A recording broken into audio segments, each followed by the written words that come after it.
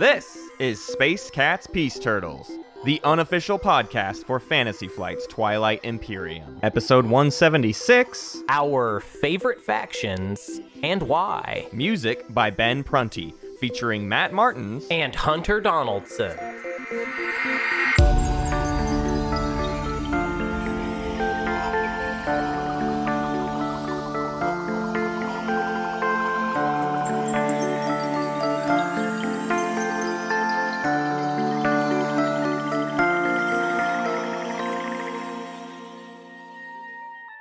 I was promised a bit. It's kind of the same bit as what it starts off the same bit as what I did to you on stream earlier today, which is, Hunter, did you know that the Survivor, have you heard of this show Survivor? Yeah, because it's the island show. It's an island show. I feel like I'm breaking some news for you. It's a pretty good show. That is not news for me. Oh. That's not news for anybody, Matt. Well, okay, I've been thinking a lot about Survivor, and why are you watching Survivor? Because Katie and I just wanted something new to watch, and it's on Amazon. It's on Amazon. We're watching season 1 of Survivor from the year 2000 or whatever it is. I think it's 2000, 2004, whatever. It's so old. But I was thinking about Survivor and how I don't know the history of reality TV and reality TV game shows before Survivor, but the biggest novelty of Survivor is the idea that they basically also included this little social manipulation board game into it of you vote each other off at the end of each week. Yes. And I'm just obsessed with the idea recently that I'm surprised we are not seeing more of these board game and video game designers make hit reality TV shows, because you could gamify. Do you remember that show The Mole? Yeah, I was about to say, I'm pretty sure there actually kind of was. There was, and they just and nothing else but Survivor worked. Oh, Hunter, what is your social deduction, social manipulation reality show? Before I reveal that, I just wanted to say my favorite episode of Survivor is We Have to Go Back. Kate. Yeah. We have to go back. That joke is just for some people. Yeah. Okay, so what would my reality... what's your social deduction, social manipulation reality TV show? I think I'd go classic, get a bunch of people, put them in a manor, and then one of them's a murderer, and they killed somebody. An actual murderer. You let them loose. Yeah, why not? I mean, it's a little dark, a little grim for our show, but I do think adapting the werewolf formula to some sort of longer, over the course of weeks sort of thing is kind of perfect. But if you could really, really gamify... Here's the other hilarious thing about Survivor that Katie and I have been remarking on. In at least the first season, I don't know how it gets later. I'm sure as the seasons go on, they figure out what really, really works and what audiences care about and stuff. In season 1 of Survivor, the games just kind of happen, and the editors are like, yeah, okay, game, all right, cool. No, back to who's hooking up on the island, or who's doing. Right. The games take up the space of 5 minutes, and it's a boring montage where you're I don't even know what's happening in this game or why we're playing. Right, nobody cares. The only thing that matters is who gets immunity at the end. So right. I find it hilarious that the games are the least important part of any episode of Survivor. Well, I want to talk more about my murder show. So the way that... So what I think would be really funny about it is, because it would be in real life, I wouldn't want it to be not obvious who the murderer is. So it's they're all introducing themselves and I'm Eric, or I'm Sarah. And then there's just this I'm guy. Freddie. Hi. How are you doing? Shake my hand. No, harder. And then, of course, the trick of the show is that it was Sarah all along. You know what I mean? Right. That's what we do. That's how it would play it, and it would be great. The other best reality show of all time is the Joe Schmo show. That was I think it was even Comedy Central or whatever, but it's the one where it's not a reality show at all. They invited this one guy to be on a reality show, and then they hired a bunch of actors for every other person competing, and they made him win this whatever made up reality show was, but it's a season of people faking. It's amazing. It's like the best social experiment that's ever happened, and it's impossible to watch now. I think it's very hard That's to find. wild. You actually have a background in reality TV. I always forget that. Yeah. You're a reality TV guy. Yeah, basically. I mean, not like by desire, but just like that was the most regular available work to me was doing reality stuff. You can't really talk about it, right? I forget. No, I can't. I mean, it's a TLC show. We've talked about what it is, but like, and it doesn't matter, but I am under an in perpetuity NDA, so wow, I don't have any desire to go into detail. What's the name of those people that you worked for? They're called the Duggars. Their family is the Duggars. They're a bunch of Baptists. Like a bunch, like so many of them. It sounded like you were going to say something really mean about them, and then you just called them Baptists, but with some stank on it. What a weird... Well, Hunter and I are vamping extra long today because today is a Galactic Council episode that was a little light on the requirements from us. The analytical exhaustion is not here with us today because this is a chill episode where we just talk about our favorite factions and why. And some people even responded on our Patreon saying like, we already know what it is. So we're just going to kind of take this opportunity to have like a chill episode where we just kind of rap. Well, here's the thing. TI. We never get to two things we never get to do on this show, I feel like, is every episode has to either be some stupid tier list or like a guide that we spend a lot of time preparing, which means we never get to just sort of like talk about kind of a topic that doesn't require a whole episode, right? Like just kind of like, I want to talk about this, like just this little thing that doesn't need to take up an hour and a half or whatever. So we never get to do that. And we also never get to talk about how fun this game is. Like we're always only talking about the strategy of it. And we never get to just be excited about like a thing that we think could be fun and the thing we want to do because of the fun reasons, not because of the strategic depth reasons or whatever. So I think that's kind of what today's episode actually is about, is like, let's do that stuff. That's great, actually, that you mentioned the fun thing, because I just want to say, actually, I would say with POK's release and the way this show works, that the fun aspect of it is actually not, that hasn't arrived yet. Because there is, well, actually, no. The excitement of release, super fun, very fun, and just the thrill of finally experiencing this great expansion with everybody, super cool. But also, it feels like starting over on a project that I already sunk like 3 years into, essentially, which actually it's weird. Like, you know, like if you work a job for a while, you're like, I get this. I know this job, how it works.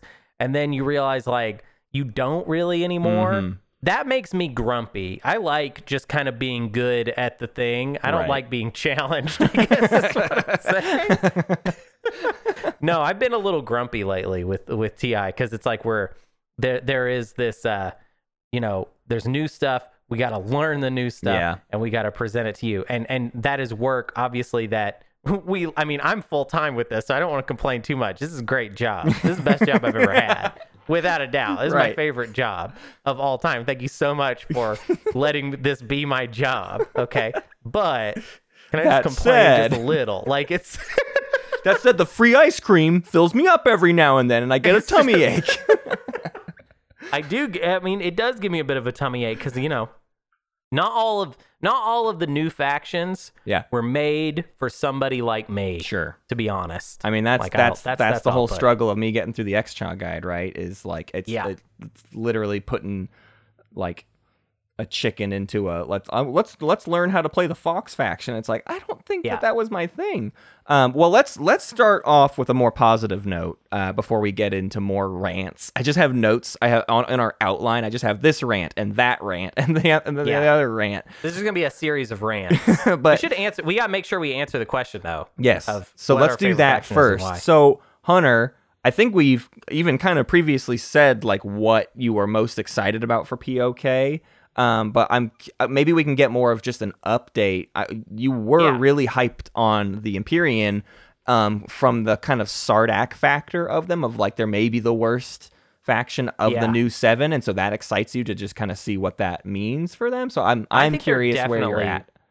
I think they're definitely the worst of the new 7. Maybe the competition is between them and maybe Argent. I don't know. Argent people can get mad there. That's fine. Right. But yeah, I think that's kind of the contest. Actually, I do think Argent is solidly better than Empyrean. I take that back. I just haven't gotten to play them that much. But yeah, I mean, as far as answering this question, my legacy answer has been Sardak. But to me, right now, I'm really feeling the experience of it being a new ball game. Essentially, POK has really. I think it's going to take us a long time before we really fully understand how much POK has shaken up the balance of all the different factions. And no joke, for sure, the fake tier list that we did, I'm so glad we did a fake one. Although it seems like a lot of people did not quite catch on to the fakeness of it or the goofiness of it, which I think is partly because it wasn't supposed to be a tier list at all, but then it got made into a tier list. And then people see that and they're like, what? This tier list is crazy. And it's like, you got to listen. But anyways, game has been shaken up, right? So I don't know where I'm actually going to land. I'm realizing that I do not know exactly where I'm going to land with the POK environment, because at the beginning of base game, I wouldn't have told you that factions like Sardak or Mentak were going to be factions that I were really going to enjoy my time with. It took a year of me playing, a lot for me to realize that as a player, that was kind of more where I was gravitating towards. Right now, I like Empyrean mostly because of the logic of enjoying Sardak, is that I don't think they're really that good. I think they have a few things they're good at that are like kind of questionable tools that I enjoy the idea of, like trying to make like a junker run, like a bad car, fixing it up and getting the juice out of the few tools you're given. Empyrean's tools are really kind of strange, and maybe, sometimes it's this kind of stuff where it's like, maybe this is sometimes really useful and sometimes it's not. I've had an Empyrean game where I was trading Aetherstream. Aetherstream is the faction tech they have that allows you to give +1 movement to all ships that are activating adjacent to an anomaly, which is all over the place. Especially with the way Matt designed the prelims. Oh, sure. If you're playing on the prelims map a lot, Empyrean can lob that all over the place. Basically every tile in the game. But it's a weird one, right? Because it's not inside the anomaly. Yeah. It's you have to really map out like where you can do this. And what's cool about it is you can use Aetherstream on other people. You can sell it. Yeah. Now, I am not actually a very good salesman when it comes to playing Twilight Imperium. It's not really one of my strong suits. If you've ever watched me play stream-wise, a lot of times chat will be yelling at me to sell and make deals and stuff. And like, I'm only going to do it if I really feel like this makes a lot of sense. So I've had a game where I was able to sell Aetherstream a lot, and it felt like this is really helping me out with the rest of the players. And I've had games where honestly, it just didn't really come up as being that useful. And it's weird to say that I regret researching a tech that gives you movement. I have had Empyrean games where I was like, is this even good? So I like the mystery, right? I like factions that maybe don't have it all together yet, and that there's going to have to be a way to figure out how to make this work. That's a fun puzzle. Yeah. Because to me, when you win with a faction like Empyrean, it feels really good. Well, you have so many asterisks at this point that winning with those factions means you get to take an extra asterisk away for each of those wins. That's true. You get to remove. That's true. So that's the only way you're going to whittle it down at this point. That's fair. I'm almost the opposite at this point, I feel like, with factions. So for a bit there, the last time we talked about this stuff, I was excited about Cabal. And it's because I played a game as Cabal, and before that single game I played as Cabal, I was not excited about them at all. I didn't care about them. They seemed boring and not even that very good to me. Because I feel like in beta we saw people not get capture off a ton.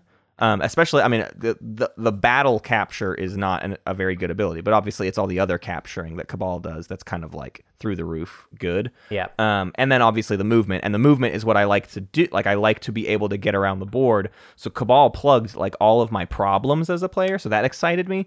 But now seeing Cabal out in the wild and everybody kind of being super mean and aggressive with Cabal, and Cabal being like better and better and better every day, I kind of go, okay, well, I don't want to just be another person who's like, oh, you're good at Cabal, whoop-de-diddly-do. Like it, so that stuff never interests me. However, what does interest me, generally speaking, is I do like good factions, and the reason I like good factions is because I generally like to sandbag a little bit and give myself different options. Like in base game, I really like Jol-Nar, but it's because I liked the freedom of kind of doing whatever tech path I want as Jol-Nar, which meant sometimes I made dumb and bad tech decisions because it's like, hey, I have the freedom to do so. Like it won't cost me the game to get a couple bad tech. I can do, I like can go for integrated economy that a good faction gives you. So that being said, the thing I'm currently hyped about and getting kind of, I haven't been able to play it yet. I have barely played at all, honestly. Still trying to work that out. But with my new schedule coming up, hopefully I'm going to be able to get games in. But what I'm really excited for right now is to play Nosroka. And Nosroka, I think everyone is starting to agree, are quite good, if not very, very good. But I'm really interested in an idea of playing a relicless Nosroka, because Nosroka's abilities that you use are, what happens is, okay, yeah, you can get a relic for 2 fragments instead of 3, or you can turn in 1 fragment for a command counter. And so the way it works is you get as many relics as you can, and then the late game, it's like, well, I can't really make any more fragments turn into relics, so time to start cashing them in for a couple command counters. Cool. A nice little caveat, a little extra. I want to play where you lean into ridiculous command counter economy, don't get any relics, and make a concerted effort to buy other fragments off of other people so that they're also not getting very many relics, so that the game, maybe only one person at the table gets a relic throughout the whole game, because you're just hoarding all of the relic fragments, and that turns into ridiculous stall potential in the late game where you can use the ability to get the command counter as a stall, and then use the command counter itself as a stall if you want to. I'd be trying to do actions at the table too, but that is a part of what I enjoy about the game too, is when I don't have a good command counter economy in TI, I don't really like the game much, because I'm like, I don't get to do anything. I like to do too many actions each round. In TI, I like to kind of burn my command counters, just like accomplishing things. That's like why I'm always too aggressive in the mid game. I want to go take that planet because I have the extra action available. I have the ships in the position. I might be able to do it, and if I can get it, if I can roll the dice a little bit, I might be able to get a better gain for the late game. And then I don't get the planet, and then it throws my whole game off course, and I get mad. But I really am interested in this heavy, crazy command counter economy NRA as kind of not just a fun experiment, but like, I don't know. I'm not saying it's going to be better, but maybe it's a way to sandbag the NRA a bit, but still be an interesting way to play. And I'm not particularly blown away by the relics. Like I don't care if I don't get them to a certain extent. Like there's some that are obviously good, but most of them I'm like, I feel like I get one and then I got that relic. I don't know how much it's going to really, really, really impact my game. But yeah, I don't know. That's where my head is at, is very interested in trying that strategy out, just to see what it is. See, not to see how good it is, but just like if it's worth anything, if it's worth time at all. Yeah. I think I just find it interesting. Where your brain goes, because to me, it's like NRA is not, it's kind of a, if it ain't broke, don't fix it. Like no one is sitting there being like, oh, we can't figure out how to get these NRA to work. We need to, someone needs to take up some sort of experimental angle on them in order to fix them. It's like, no, they work. Like exactly. I think that's how our brains are opposite. Is yours is to take the challenge of finding a way to make a bad thing work, and mine is to take a challenge of making a great thing work different. Yeah, I want to make it work worse. Well, I think what will happen is, I like doing the science of it, and I think what will end up happening is I'll find a strategy I like where it's like, get the first 2 relics really, really fast because you get them so fast anyways, right? Get 2 relics and then immediately divert into only command counter. So like, not play try to get 3 or 4 relic NRA, but instead get those first 2 fast ones and hope that they're really good, and then never look back, only go command counters for the rest of the game. Well, okay, I want to try and I'm going to try and embrace this thought experiment with you and give you what I think would make this even cooler. So let's say you're basically going into the game, you're saying, I don't care about relics, I'm not getting any of them. I'm going to hoard fragments. I'm just going to have as many of them as I can. You're collecting fragments. Earlier we talked about this a little bit before we started, and you were like, Okay, and so what if I'm like, not, I don't sell my fraction promissory note Yes. or anything like that. I hold that back. I think you should do the opposite, actually. I think that the whole goal should be to make sure that no one is collecting more than 2 fragments. Okay? So you need to cut them off. So the second they get 2, you're like, hey, go ahead and cash that in, buddy. Yeah. Okay? Because if you get a third one, that's another one I don't get. Okay? So I need to give you my faction promissory note easily. And so that you go ahead and cash in, and then I'm just hoarding, and I got so many. And the thing that is interesting about this idea, I would maybe alter it a little bit and say it's not necessarily about going relicless. Yes. Which I think is funny that it almost sounds like reckless, reckless, because it is reckless. But is hoarding them all in order to cash them in, maybe for relics at the end of the game, maybe not. Maybe just for CCs. Now, to go ahead and push back on this, a lot of the relics have a hunter's law aspect built into them, where they're better the earlier you get them. Right. So this would be saying we don't care about that. We care about hoarding in order to give us some sort of CC flexibility, possibly at the very end of the game. It could just be like a crazy, almost a Sorrel-like. I think it easily outstalls a Sorrel. I think it outstalls everybody if you do, depending on like how many you hoard. Because again, it's twice as many stalls per command counter, and it can be quite a lot of fragments. So let's say everybody gets, but still though, I mean, you're probably going to have at least half of the other players are going to get like a relic's worth, and the other are going to have fragments. Well, my real goal too, I didn't talk about it enough, but you brought up I don't want to sell my promissory note. I want to let people know they will never get a cheaper than 3 relic. And if they if they don't find it valuable enough to do that, like, there's only maybe 2 or 3 factions that even have Scanlink that are going to be able to like keep redoing their stuff. And so I look at those factions and I go, do you really want to like keep hoping you get the fragment, or do you want? I will buy him. Like, instead of selling my promissory note, I want to buy all of your fragments at the table. I absolutely think that would work if NRA was not a good faction.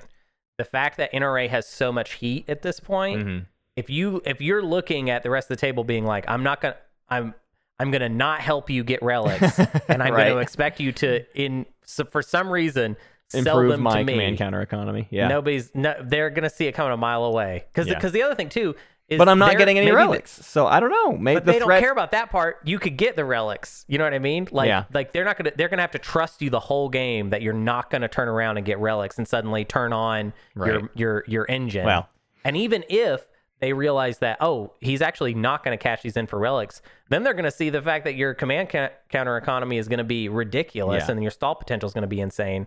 And they might just be like, well, I don't like that either. Yeah. Like, I don't know why they trade them to you, which is why I think it would actually make more sense, because you have control over... Like you're saying, to cut them off. Just let them get the cheap relics. Just be looser about it. Try and make sure that they're spending all of them so that they're not collecting them, because you don't want them to have the spare fragments, you know? Yeah. You want them to just get to and get out. Yeah. You know?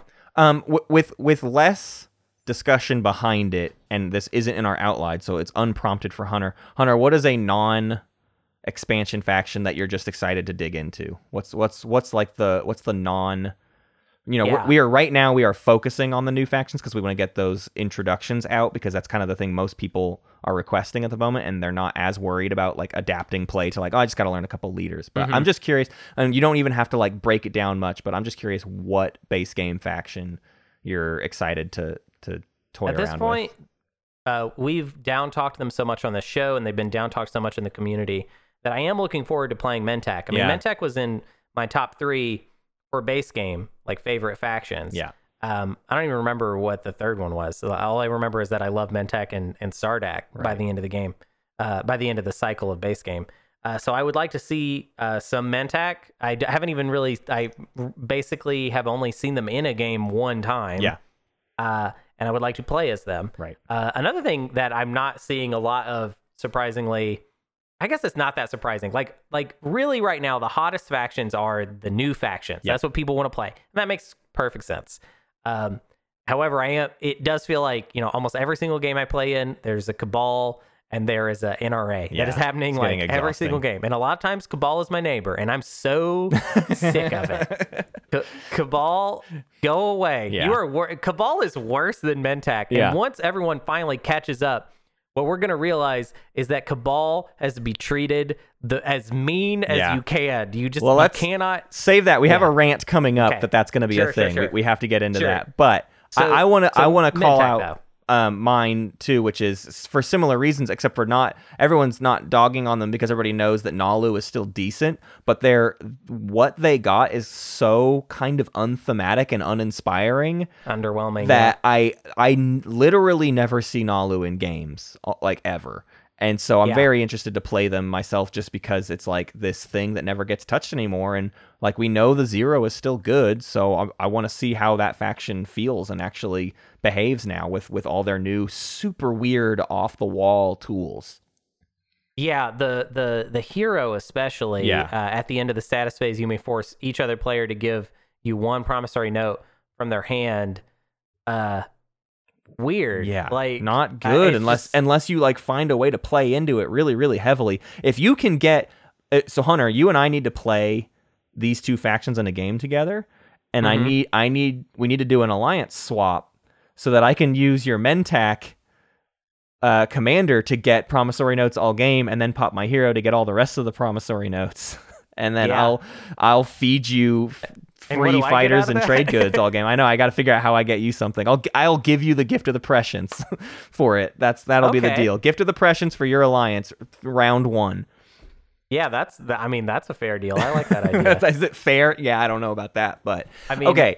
It's exciting. Yeah. Well, speaking of new factions, that's the big thing that you were just mentioning. It feels like Cabal and NRA. It feels like 2 of the 7 new factions are in every single game, no matter what, like without fail. 2, if not more, are in every single game. And I'm excited for a day when the new factions don't feel new anymore. And it's just 24 factions that we're all used to playing, and we just have like normal games again. Because it's just for a while, like for maybe more than the next year, it is going to be all the hype is behind these 7 new factions. And then also like the obvious things of like, well, Winnu was trash before, nobody played it, and now you can actually play. You know that they are basic. Winnu is basically a new faction. Muat is almost effectively a new. You know, there's stuff like that. No, where they get some picked of the a lot old factions are new factions now. I mean, like even my Bug Boys, the Sardak, the pretty functionality they get out of their commander is so ridiculous that they may as well be a new faction ability. Essentially, it's insane. The other thing I'm again, with me kind of sandbagging good factions, the other thing I'm excited to do in games in general, and I feel like this is also a response to me getting a little too salty at the end of base game, of just like, I couldn't get my head to not think I had to be like great at this game. I really put too much pressure on myself, so I've been actively this year trying to like hit the brakes a little bit and like not feel so intensely about how good my performance needs to be. And part of that is I really want to take POK and AI Dev or PsychoArk as an opportunity to really explore War Suns. I would like to revisit Can at War Sun and like properly try War Suns with every single faction, regardless of if I theoretically can accept why it wouldn't be good. And I just want to do it. I just want to do a War Suns with every single faction for the heck of it. Yeah, I mean, that sounds getting to the point where we can sort of play the game that way, in that very scientific way. Like right now, I feel like every time I play, I'm just trying to figure out like, what is the intention with this faction? How are you supposed to play it? What is the easiest way for them to be successful in order to turn that information into relevant guide information? Can at War Sun still, to me, feels like in a lot of situations, a like kind of luxury type thing. Episode. We've already run into that with the guides with Titans. There were people saying like, "Oh, they're great at War Suns," and the whole argument is tech. We have new ways to skip tech, right? We can get late game tech faster, but the game also ends earlier, so that late game tech is still coming out at the end of the game when it might not be able to hit the ground. You know, maybe you get War Suns round 3. You need to build them round 4 and then use them round 5. And round 5 it's over. So if like you not didn't get a the tech use question anymore, is it? It's a economy production question. Right. Can I afford to build a War Sun when it would be relevant for me to help me win the game. And it's not only can you just build a War Sun, can you build a War Sun with the enough fighters or what have you in order to support that War Sun, which I think in Titan's case was, to be fair, still kind of a maybe. Yeah, I just it's not a no. It's just we're me. not feeling it yet, kind of thing. Yeah. Well, let's return to that Titans conversation and what you were just saying about Vulwraith, and like Winnu is also, we have problematic factions now, right? We have factions that are legitimate problems at the table. You're gonna cancel these factions. These factions are well. That's good. That's about to be the argument, right? Is we're now running into situations where we have these factions that, left unattended, get away with way too much, like literally way too much, compared to base game where it's like, oh well, yeah, Jolnar's really good and you should keep an eye on him, but it's not so ridiculous that whatever. But like now we have these factions where, if you leave them alone, they will become impregnable. They will become untouchable in multiple different ways. Or they will mess with you so much that it's such a problem.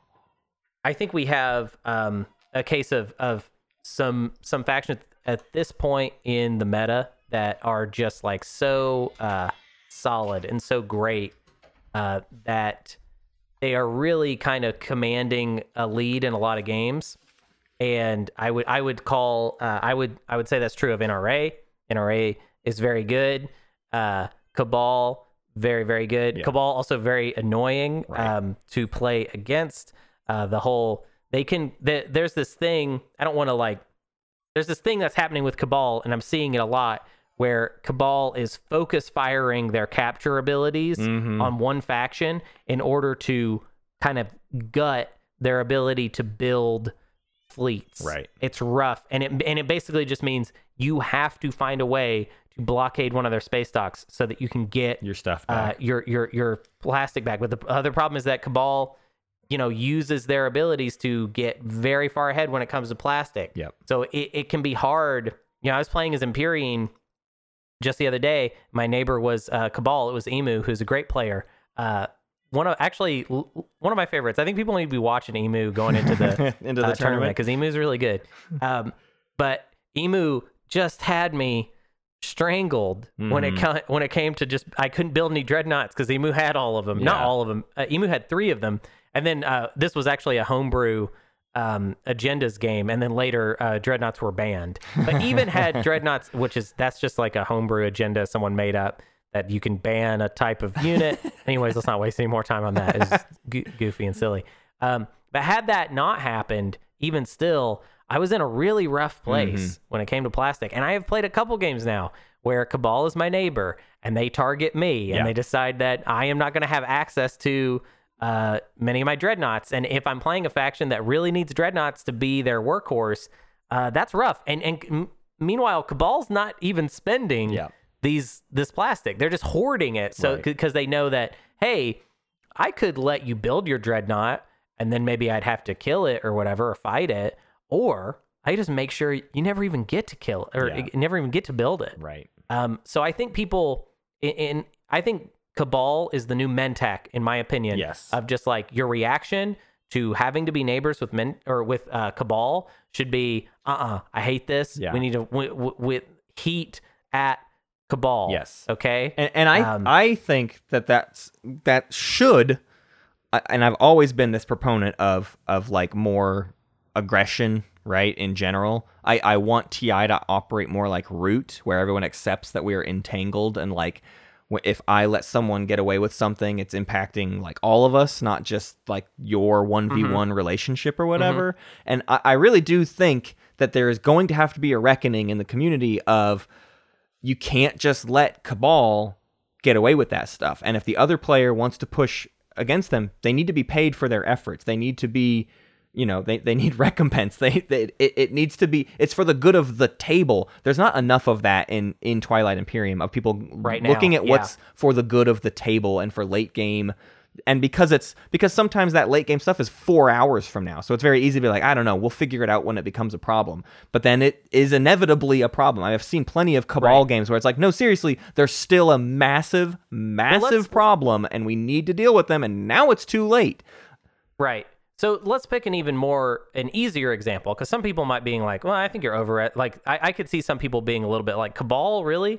Winnu, Yeah. like it's the thing of, are we going to let Winnu get to Mechatol Rex, build a space dock on it super fast, like, or not build it, get it automatically and just start going straight into their thing of unlocking the commander and getting ridiculous, essentially. So like, okay.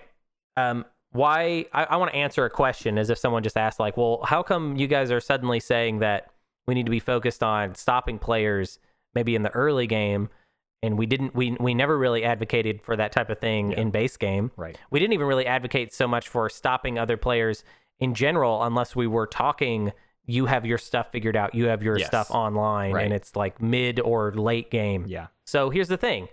The early game is way easier now. Yeah. Like, it's really not that hard. We're not even doing, we're not going to do round one strategy cards anymore because it feels kind of pointless. Yes. You oftentimes, factions that maybe they had a problem with, like, oh, they can't get tech and plastic round one.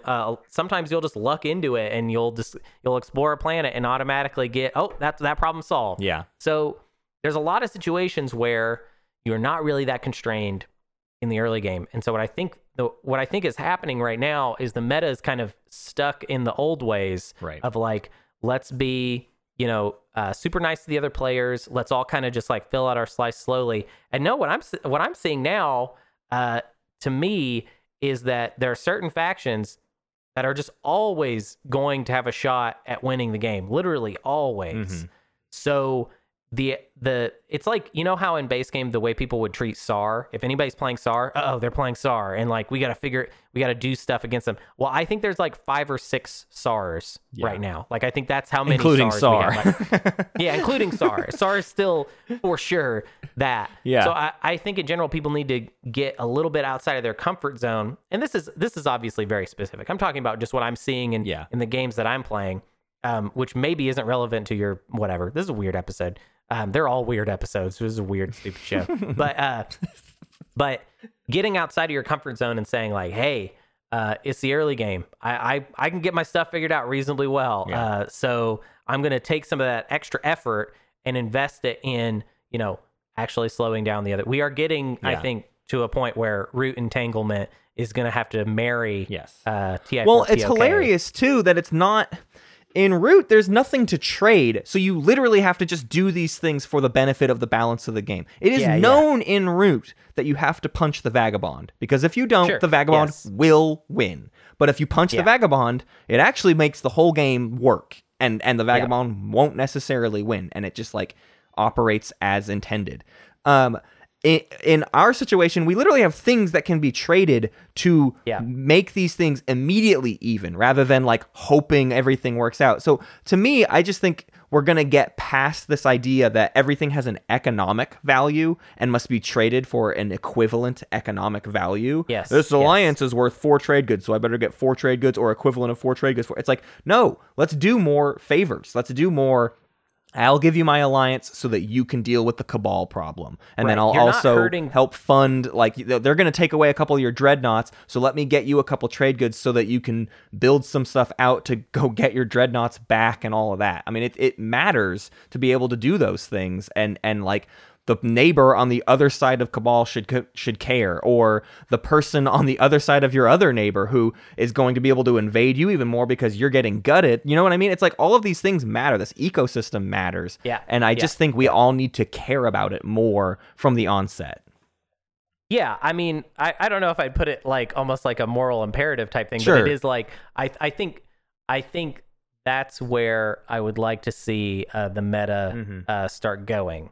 Yeah. Is a little less like, in base game it was very much like, we're all a lot of the factions are like, round 1, round 2, you're just kind of struggling to get your thing together. And there was almost like a fun little micro game. I used to say the early game is my favorite part because I would love just kind of like figuring out like, okay, how do we navigate this in order to get like kind of solve online? a problem. And then you get, And then you get there and it's like, okay, well now my faction can like do stuff. Mm-hmm. But now it kind of feels like you kind of just start and pretty fast your faction is at a point where it can do stuff. Yeah. So now what are we going to do with that new early game? Right. because it's not about the same thing that it used to be about. And I think me and Matt are throwing out the idea of like there being a lot of vagabonds to punch. Yeah. Because that makes sense to us, but I don't want to be, prophetic about it. I don't know what it's going to be, but I do feel like the early game has shifted, but I'm not necessarily seeing, and I'm including myself in this, I'm not seeing players change up the way they're approaching the early game as much. Right. I feel like it's still a lot of just like, honestly, people being like maybe way too nice to each other, getting too like, nice, doing about little certain deals. Things. Yeah.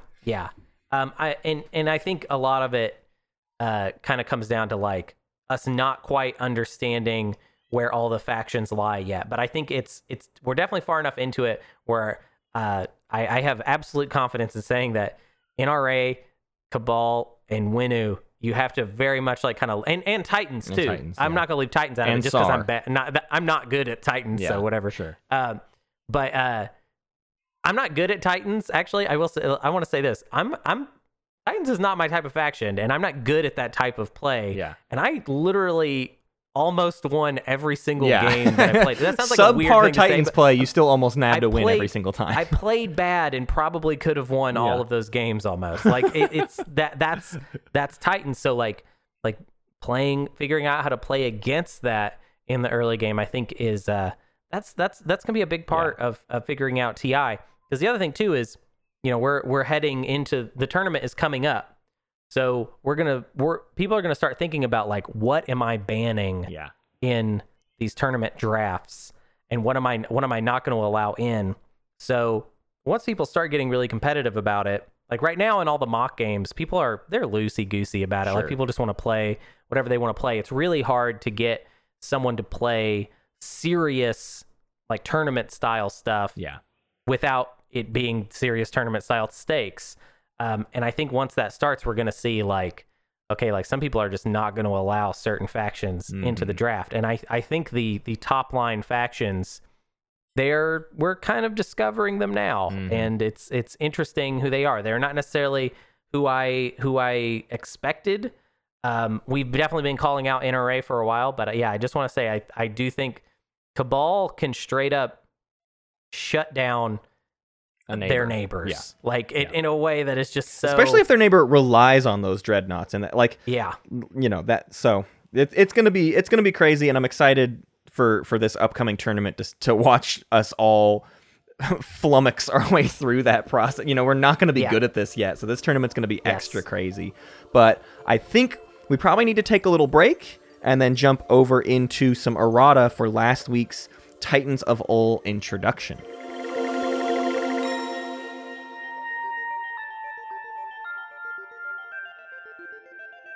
And we're back. Hello. What's up? Yeah, different day, actually. We just advanced in time, so I don't even remember what was the last thing we said, but it's time to do some Titans errata, and we got plenty. Okay, oodles. It's a new faction. It's like stuff we've never touched on before at all. So there's like, everyone's got opinions. We all got things to think about this, which I think is good, right? We're in the space where we're all playing around with this faction. So this is us. I would very much consider this kind of errata not like Matt and Hunter got it wrong, although sometimes it still is going to be, but it's more like we really want to take stock of what the community has to say in response to these episodes, because it's like we kind of have to get the story straight right now. Yes. And I will say something about this errata specifically before we get into each piece of errata. Titans are a good faction. I hope you got the impression that they were a good faction from the episode. That was our intention. What we emphasized over the course of the episode was the specific routes you can take, especially when it comes to like tech, that we feel like are the best and the most open as far as like giving you as many options as possible as a player. Now, one thing I think that we could improve on, although actually I don't know how, it's like we kind of don't want the episodes to be longer than 2 hours. We don't even want them to be longer than an hour and a half. I think even that an hour episode was 15. that episode was already too long for my blood, but I get that we had to go there. So in the interest of hitting the 2 hour mark as non as not aggressive as that is, we did I think kind of de-emphasize some approaches that people tended to be like, oh no, I think this is good.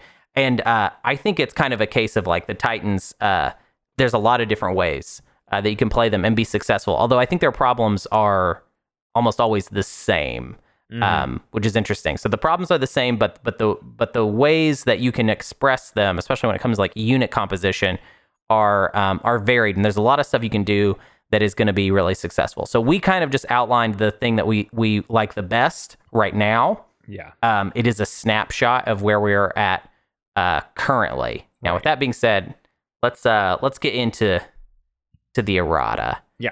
So first up was kind of our reluctance to really even talk about commander combos at all, which is something I think we want to definitely fix in future introductions to these things, and in general in POK. Now, I don't want to go off the rails with this kind of thing. I mean, we could sit down and we could talk about every single faction and go, is this commander good for Titans? But I think we're going to just try to throw out not just suggestions, but like special mentions of like this commander is worth thinking about because the context is unique to the Titans of all. Yes. So I would say this is a list of commanders that you could get alliances for that are that have some sort of exceptional aspect to you. They're not all just merely good. And in fact, depending on who else is in your game, they might not even be your third best option, right? Some of them are. Some of them absolutely would be the best if you can get them. But yeah, like Matt said, in the interest of not having to list every single commander every single time, some of the commanders are just good, and getting them via alliance is going to be good almost no matter who you're playing. Right. Yeah, I don't want to make the same recommendation every single episode of just like, it's a good commander, so you should always want it. But this is the like, if you're in a game and you haven't thought of how this might interact with your abilities, let's make sure we make special mention of this interaction. So let's kick it off with Jol-Nar. Their commander is Ta Zern. So if you are able to get Jol-Nar's Alliance Promissory Note, you would be able to, after you roll dice for a unit ability, you may re-roll any of those dice. Now, we're not necessarily a big bombardment or even anti-fighter barrage faction, but we're a huge space cannon faction. And so I think that's where this special mention comes in. And this makes our PDS ridiculous, honestly. Very hot. Very hot. It is, I would say, it in the game that I went Hell Titan 2, I was able to get this commander. Oh, God. And it made my PDS2 an offensive powerhouse. Yeah. I mean, it very much, it was kind of one of those things where I could see someone making an argument for this is like, win more, you're already good at this, why do you need to do this? To be honest, it felt like I had access to a new level of functionality. Yeah. If you are, I think on average I was getting 6 PDS hits. That sort of changes the way you would even incorporate PDS2 into your strategy if you're reliably getting 6 hits as compared to like, like a really good PDS network, you're talking like 3. Right. I mean, 3 would be crazy. You know what I mean? If you're getting 3 all the time, it's like, wow, that's pretty, you've pretty well invested in PDS. But with the Jol-Nar commander, we're talking 6, baby. And 6 is a whole new ball game, okay? Yeah, terrifying. Next up is Dart and Tai, the Nazroka commander. So if you get the Nazroka alliance, you get, after you gain control of a planet that was controlled by another player, you may explore that planet. So what is this doing for us? Yeah, so this is nice because we get to like kind of offensively use your sleeper tokens. It speeds up the sleeper token tempo because now we are instead of without this commander, you take someone else's planet. Cool, whoop-de-doo. Nothing happens with sleeper tokens. You now have to wait around, and then you will get to activate, and you can use Scan Link, and then you maybe get a you're not sleeper even token. going to do that. If you're in aggressive territory, it may not be worth literally spending the time to do this Scan Link stuff. Right. But yeah, that's a good point. The idea that like you are just getting that token down the second you take it. This is where you can like get into really dangerous territory, take that planet, and then even if you don't have the intent to hold it, now there's a sleeper token as a threat for the rest of that player's game. Like it's just there now. Right. And remember, so like, let's say it's a case where like getting the sleeper token down, even if the planet is going to be taken back, is still worth it, because a sleeper token can awaken regardless of you having control of the planet. So just getting a sleeper token down in some cases is going to be enough for you to possibly even stake a future claim on that same planet if your Hell Titan is able to beat whatever infantry or mechanized units they have placed on that planet. So it's pretty great, actually. Yeah, if you have the extra command counter economy and in early rounds you have an opportunity to strike on something and you have the NRA alliance, you should take those opportunities at this point. Like with that ability, it means I'll go grab it now, and like I said, maybe you will not hold it right now, but it's an investment in your ability to go get it later as well. So definitely terrifying. Yes. Next up is the Barony of Letnev, Rear Admiral Farron. After one of your units uses sustained damage, you may gain 1 trade good. This is very obvious. Yeah, so we are a sustained faction. One thing that we're going to talk about later is the idea of using Duranium armor, which we did not talk enough about in the last episode. Sure. But this goes very neat with Duranium-focused Titans as well. And also, we are the sustained faction. We have so much sustain. We're going to get more money out of this. Yeah, it's not just Barony. Cruisers, it's our PDS, and then obviously our mechs, which the mechs are coming out just as often as the PDS. So we have like 3 separate units that are using sustain like crazy. Right, and if you're throwing dreads into the mix, I mean, it could be a situation where literally every unit you have on the board outside of infantry is sustaining damage. So it's a decent moneymaker there. This is in that territory of like it's almost not worth Barony letting you have it. Sure. Well, the thing is, the fact that you have to kind of trigger it by combat makes it a little like I'm not sure. It's not going to be useful in every game and all the time. It's like it's not a Hunter's Law thing. Sure, you know what I mean? Like you have to put some risk on the table in order to make this money happen. Totally. Right. But to further that idea of something that is too dangerous to end up in Titan's hands, we have Gom Sekis, our old pal over in the Sardak Nor.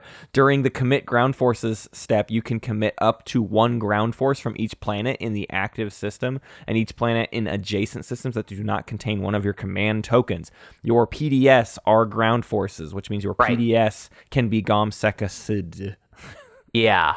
It's disgusting. So, I mean, I haven't seen this in a game yet. And to be honest, I don't even want to see this. Yeah. I am a Sardak Nor player more than I am a Titans player, and I want to say to my bug brothers and sisters out there, do not ever let this happen. Do not ever let our alliance fall into the Titans' hands, because this is a level of functionality high enough. Yeah. Yeah. This is a disgusting level of. I mean, this is throwing. You know what I mean? Like I would be like, this is not allowed. This play. If I'm a moderator, I would be like, no, we're not doing this. Totally. But yeah, so be if you get this though, it's gonna be legit insane. So of course, if you feel like your Sardak neighbor is amenable to it, I mean, as the Titans player, you should get it. Yeah, do it. It would be amazing. Yeah. Next up, we have the Arborek Derzuga Rowfall. Is after another player activates a system that contains 1 or more of your units that have production, you may produce 1 unit in that system. And as we talked a lot about last week, we end up to a lesser extent, but kind of like Arborek, where the stuff all over our whole slice should be full of units that have production. So this is obviously a great thing. I don't know exactly what we give Arborek in return for this. But sure. This obviously, I don't even know that this is amazing for us, but we obviously get significantly more use out of it than any other faction at the table. Yeah, this is more just on here because of the noteworthy aspect of it, not necessarily because I think it is super good. It's just that we can maybe get some functionality out of it that someone else wouldn't be able to get. Yep. So I would say, maybe you're in a situation where you're not going to be able to get a hold of exactly the alliance you want. When maybe you look at the Arborek and you're like, oh, you know what? I do get a little more out of this than most people. I wonder if this will help me a bit. So maybe we should go after it. But yeah, not a huge recommendation to go after the Arborek one. On the flip side of that, I think this is something Hunter and I talked about when we kind of added this to the list. This should not be an alliance swap between you and Arborek. Your alliance, your commander to the Arborek is worth significantly more to the Arborek than their ability is worth to you. Their ability isn't that fair. Bad for you, but if you do an alliance swap with Arborek, they are getting way more gain than you are. Yeah, I agree. It's definitely not. This is not an alliance swap one. This is. I don't know what the price is for this. If it's not an alliance swap, I feel like it makes it tricky as far as, because alliance swaps are so neat and easy, and people generally agree to them. And I would probably do an alliance swap for almost all the other ones that we've talked about, but absolutely not for the Arborek. It's just too much. Yeah, this last one is, I think, my personal favorite in terms of like what I see being my biggest issue with Titans, and this is like my favorite fix for that, which is that which molds flesh from the Vul Wraith Cabal. When you produce fighter or infantry units, up to 2 of those units do not count against your production limit. Yeah, I love it. It's actually not, I would say, considered a very good alliance in a lot of players' hands. I mean, maybe once we finish, we'll kind of see it in a better light, because it is, I think, kind of underwhelming at first. But man, there are a lot of games I would have loved to have had this, because I mean, like, your production gets really really choked outside of your home system, and the idea of you being able to put 2 fighters or infantry on the front lines out of your Hell Titans, that would be a significant boon overall, especially if you get it early. This is not necessarily the type of thing that's really going to change your game if you get it in the last round. I mean, it's not really going to help at all. Yeah. But if you can arrange maybe and an alliance swap with the Cabal, maybe is bad. Equitable. Is it? I'm a little scared, because what it would mean is that they would be able to, because a lot of times Cabal produces without having to spend anything, and now they're getting a trade good on top. Yeah, I think that's fair. But ideally, we are basically activating this ability significantly more times per round than Cabal. But maybe that's not a fair assessment. I mean, we're not trying to arbitrarily activate all of our stuff every single round. So maybe we're really not popping it that often. And so, yeah, I could see it being a little bit less than equitable. It's a bit more in Cabal's favor. I think, to be honest, though, I almost don't want to judge without seeing it. And we have not seen this. Obviously. So I don't know. Well, somebody do this game and let us know how it played out between you and the Cabal. Yeah. Next up, we have some errata from Imson, and they say, great episode. That's it. Good job, Hunter. They say, I love these initial takes on the new factions and how we all know that everything will change eventually. An important problem that the Titans need to solve to be 100% effective is their production cap, it seems. Not less so when they have a 7-resource home system. If Warsun is not a possibility, why not get those Dreads? Dreadnought 2 was the best point getter in base game. I fully agree on the Carrier 2 plus Grav Drive along with Saturn Engine 2 for solid 3 movement fleets. But a Dread 2 can do the same with less capacity and more bombardment. If you have Duranium, you have one more thing that can sustain. Yeah. So I will. We might talk a little bit about. I forgot if we're talking about Warsuns. I don't think we are. But I'm going to use this. Yeah. So I'm going to say this. I'm actually more attracted to something like this than Warsuns, actually, because it allows us to go blue, which I think has some unique help for Titans, and they already start with the blue, so it seems like a natural tech path for them to go on. And Dread 2 does totally help you with one of your problems, which is punching the ground, right? Yeah. Getting enough infantry to win those ground battles.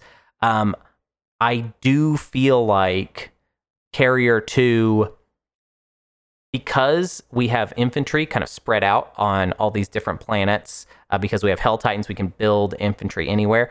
I feel like Carrier 2 is a cleaner way to kind of take those infantry that might be stranded in different areas and kind of utilize them on the front lines in a way that I feel like just kind of works really well. Now, does Dread 2 almost solve this same problem? I think, too close to call for me. Here's what I'll point. say. Without having tested it at all, and I don't know the best path to do this, but I could see a blue-red. I mean, I can see almost any combo of tech paths with Titans working. They can make it work in any situation, basically. Sure, but I think a blue-red, where it is this Duranium Dreadnought 2, because you don't have to invest very heavily in blue to get Dread 2. You already start blue-yellow. So you're already there, basically.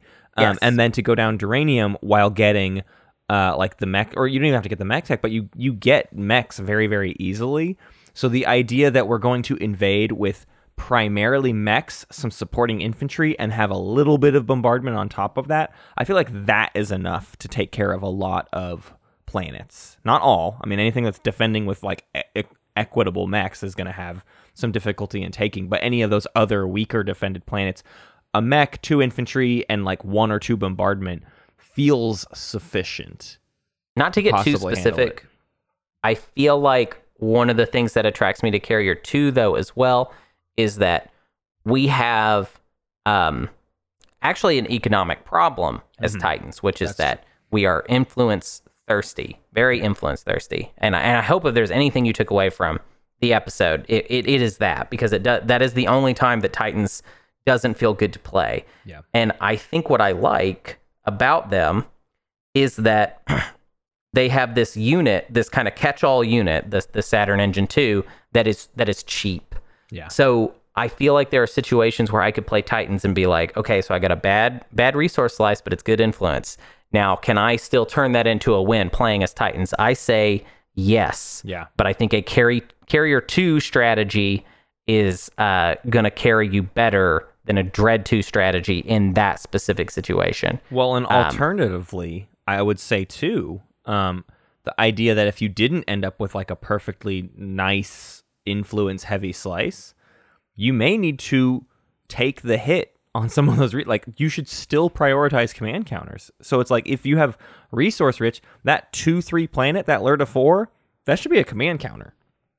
Sometimes that 3-3 should be a command counter. Like we're talking about a situation where you really, really get way more out of investing in command counters than you do in all the plastic, because like Hunter's saying, you can do a cheap plastic solution that is still incredibly effective. A Carrier 2, Fighter 2, or just Fighter plus Saturn Engine 2 is a very cheap fleet that lets you redivert a bunch of those resource/influence planets into primarily influence, so that you can have the command counter economy that keeps up with everything else that you want to accomplish.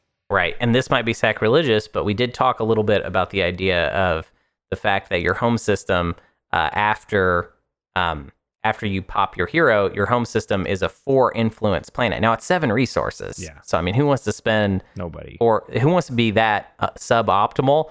Well, maybe Titans. Like, yeah, like that's the problem, is that, like I said, like you're influence thirsty, and as far as I can see, that is a fundamental fact for this faction. There's almost nothing you could say to convince me otherwise. So if that is true, I think what follows is a kind of cheaper strategy with cheaper units that go a lot farther, and luckily they have Saturn Engine 2. So Carrier 2 is my way of leaning into that. Yeah. Now, is it I feel like maybe we could have spent a little more time talking about Dread 2 in the episode. However, we also just did, so that's okay. Bam, too. got it. Yeah. We got a lot more errata to get through, so we're going to kind of burn through some of these. So this next one's pretty simple, though. Okie Professor says, I'm liking the new format for the introductions, especially how you guys are considering the strategy cards from a full game point of view. Can I make one request for those of us who don't get a lot of games in on TTS? Could you guys still give a brief description of the new tech when it comes up in your discussions? I know for some people it's all second nature already, but when you guys mentioned Sling Relay, I had no idea what you were talking about. And it took me a second to realize why AI dev was so helpful with the cruiser upgrade. So yes, the answer to this is thank you for calling us out on this. It's something that I think we definitely have to constantly realign ourselves on, and hopefully we can do more to kind of make sure we're taking a look at these new texts, these new promissory notes, these new everything, to do better of reading off those abilities and getting the information out there to you. I'm going to use this opportunity also to make a very relevant announcement. So we don't always announce what the next episode is going to be, but next week's episode is a tech focused episode where we are just going to talk about all of the new changes to, not in a like announcement type way, in like an analysis type way. It is going to be our component episode for next month will be tech. Yeah. So focusing on the new level 1s, the new level 0s, and how that has now affected all of your generic tech. Totally. It's not going to be a faction tech episode, generic tech. Yeah. Yeah. So hopefully that'll give you a primer going into future introductions of like, okay, I do recall hearing this on that episode and can better equip yourself.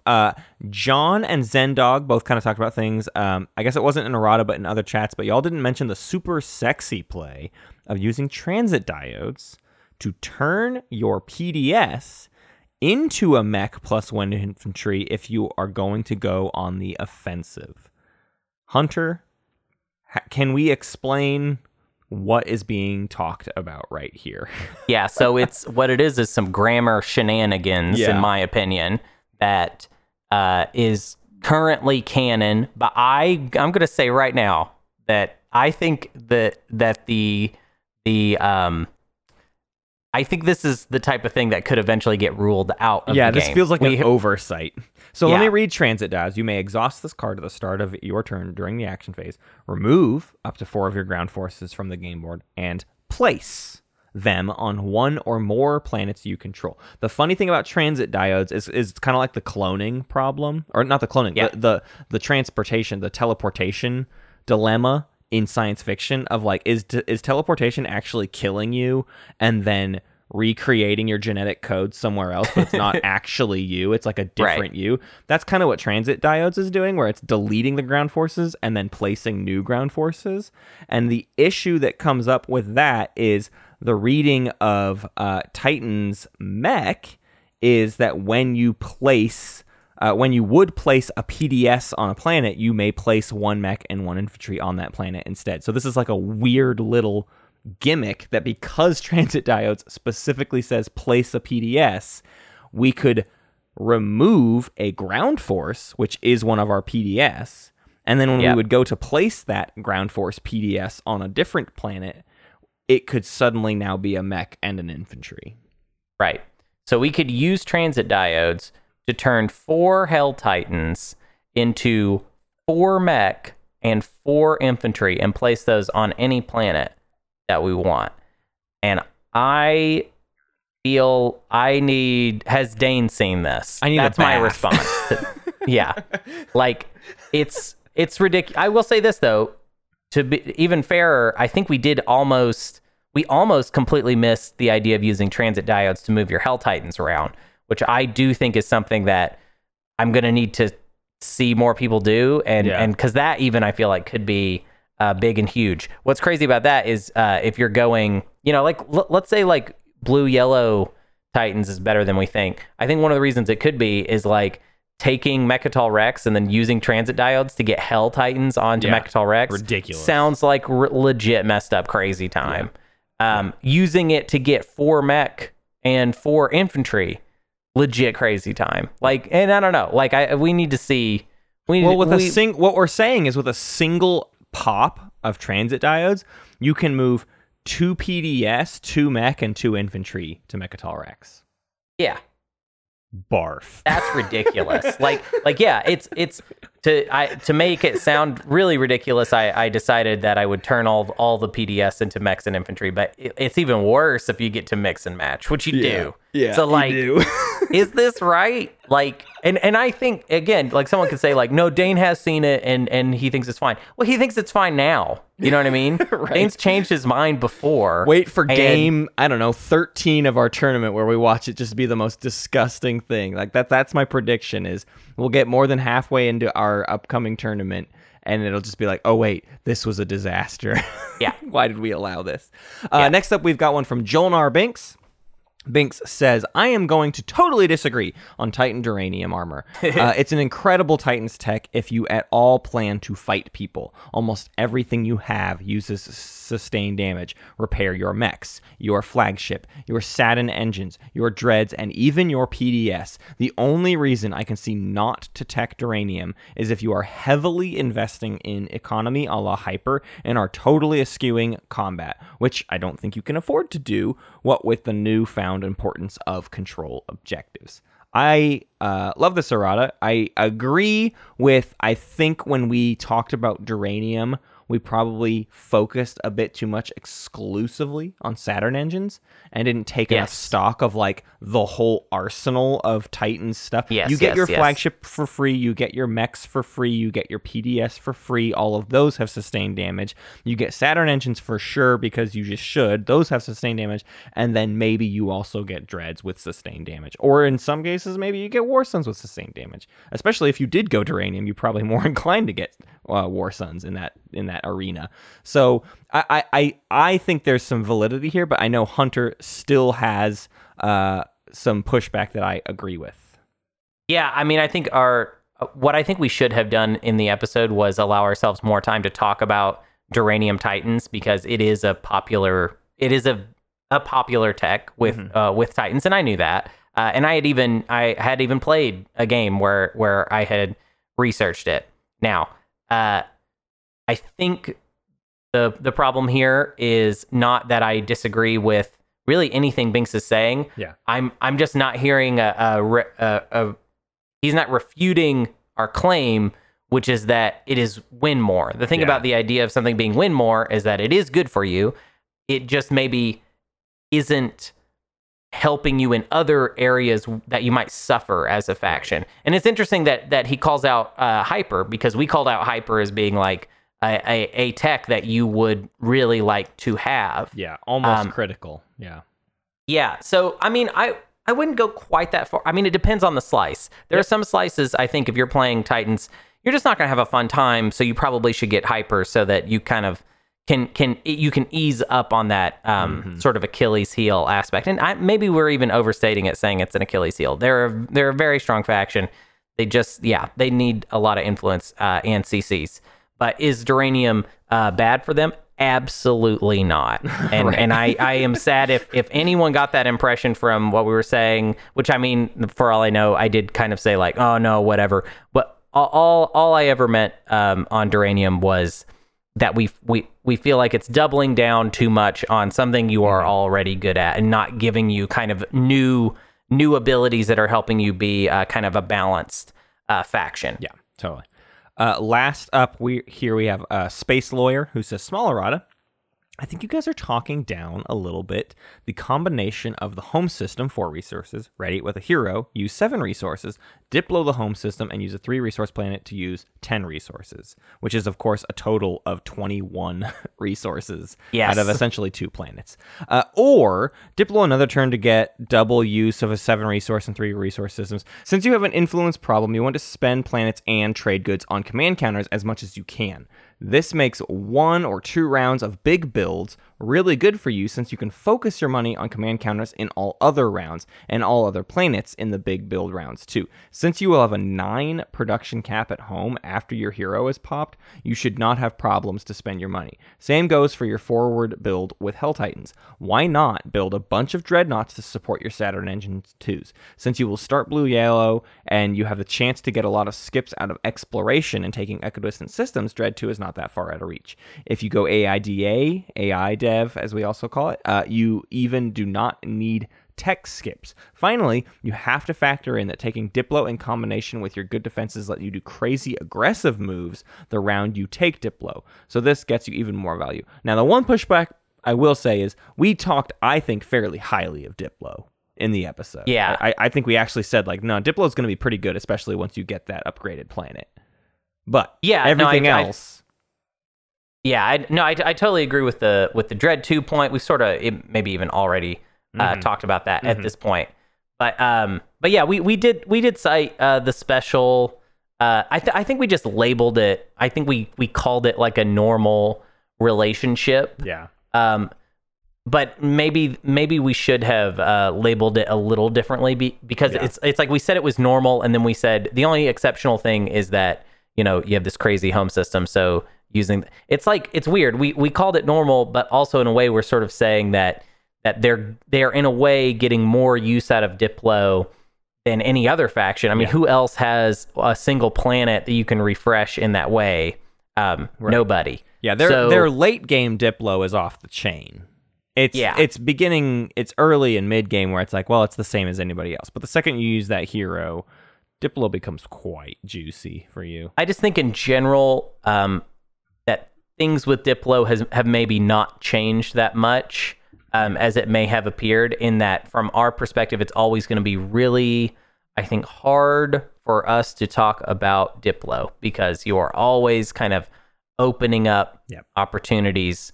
It's really just the fact that the deployment, like I would push back on Space Lawyer's last point of it allows you finally you have to factor in that taking Diplo in combination with your good defenses lets you do crazy aggressive moves the round you take Diplo. Now to me that almost sounds like they're not putting it that way, but it's like that sounds like a win more to me because it's like we're already really good at defense. Like why do we need this extra defense of having it activated? Like shouldn't your Hell Titans be able to defend your slice and you get to do crazy aggressive moves?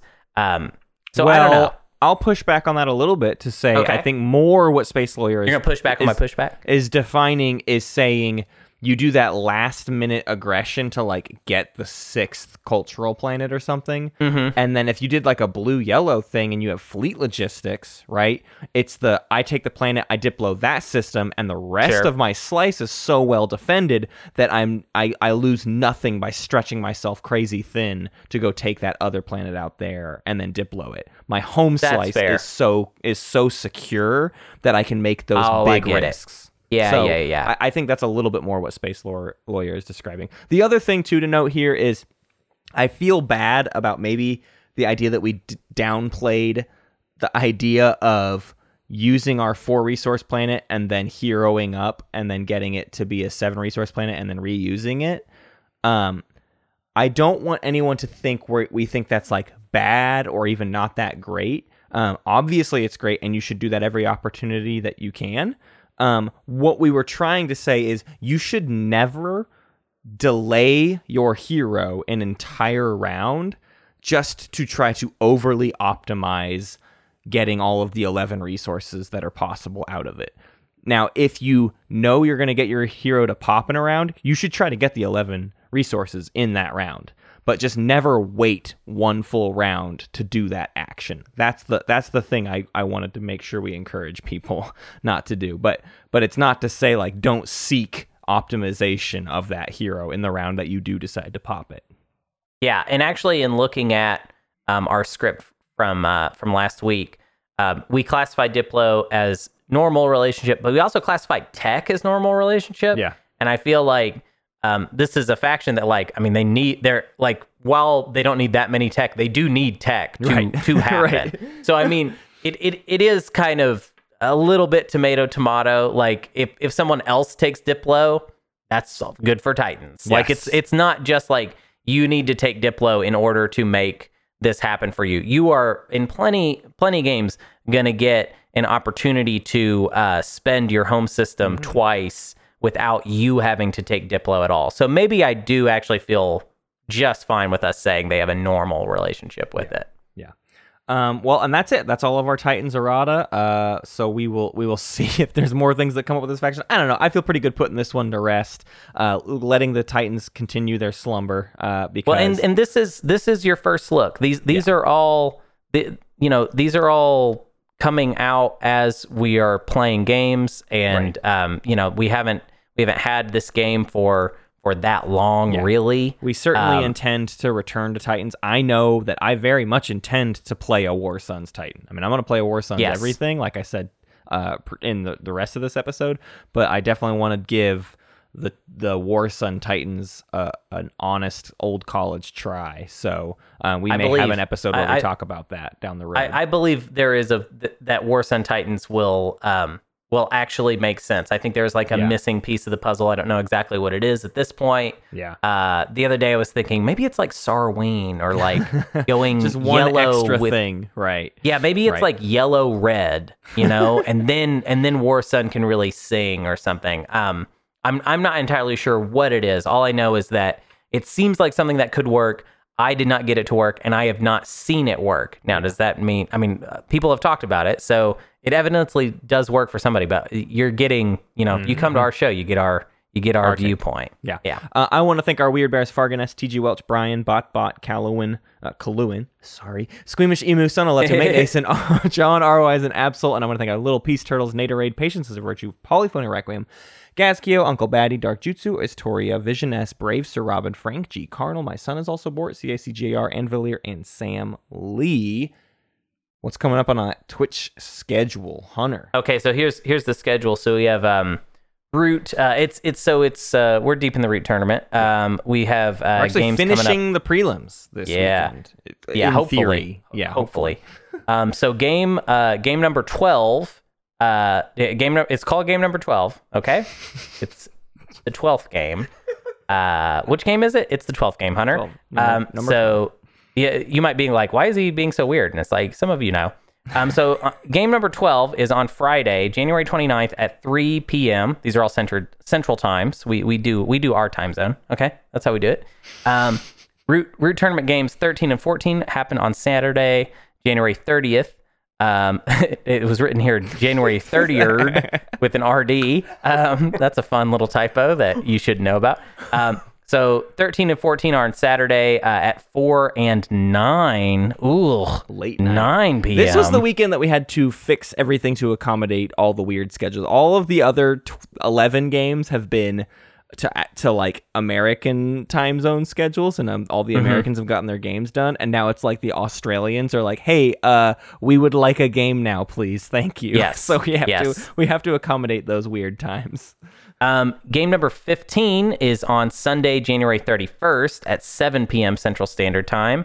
And then we have one final game, which is Root Tournament Game 16. It is currently unscheduled. We are trying to make it happen as soon as we can. Yeah. It might get slotted into this weekend. So if you want to know, I'm sure we'll post about it. Yeah, keep an eye on our Twitter and our Discord and all the other areas for that other time. I've been trying to keep our Twitch schedule updated too with all these tournament games. So I've been like, the only way you can do a Twitch schedule is like, what are our weekly game times? And it's like, well, we don't have a week. Like right now we have specific this week game times. If you really want to check, you should be able to go to our Twitch and see when games up. And then the second I know when game 16 will be scheduled, we will drop it in the Twitch schedule. We will let you know on Twitter. We'll let you know on Discord and all of that. Yes, totally. And on the YouTube, more Root Tournament games, maybe a random TI video if I'm able to get one out. I know it's been very Root focused, which might seem a little weird because it's like the POK hype is as high as it could be.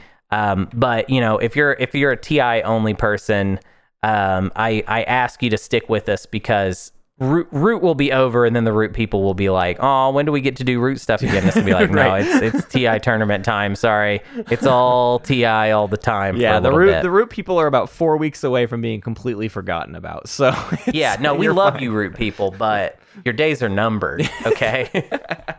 I would also like it if you gave us a rating on Apple Podcasts, iTunes, or wherever else you listen to this show to help increase the visibility and get more people playing these games that we love and more people involved in these tournaments that we love to do. You can also find more information about our Patreon, our Twitter, our Discord, all of our information on spacecatpeaceturtles.com.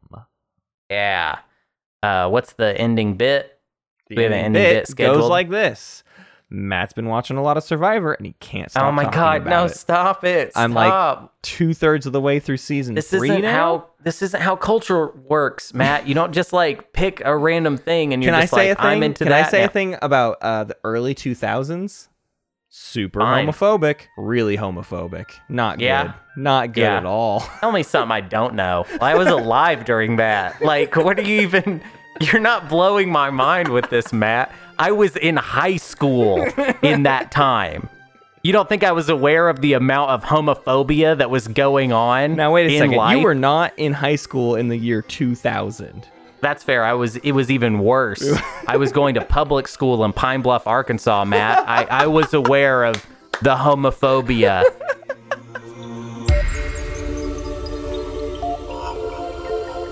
Thank you for listening to Space Cat's Peace Turtles, and thanks to Ben Prunty for the use of his music. You can find more at benpruntymusic.com and benprunty.bandcamp.com.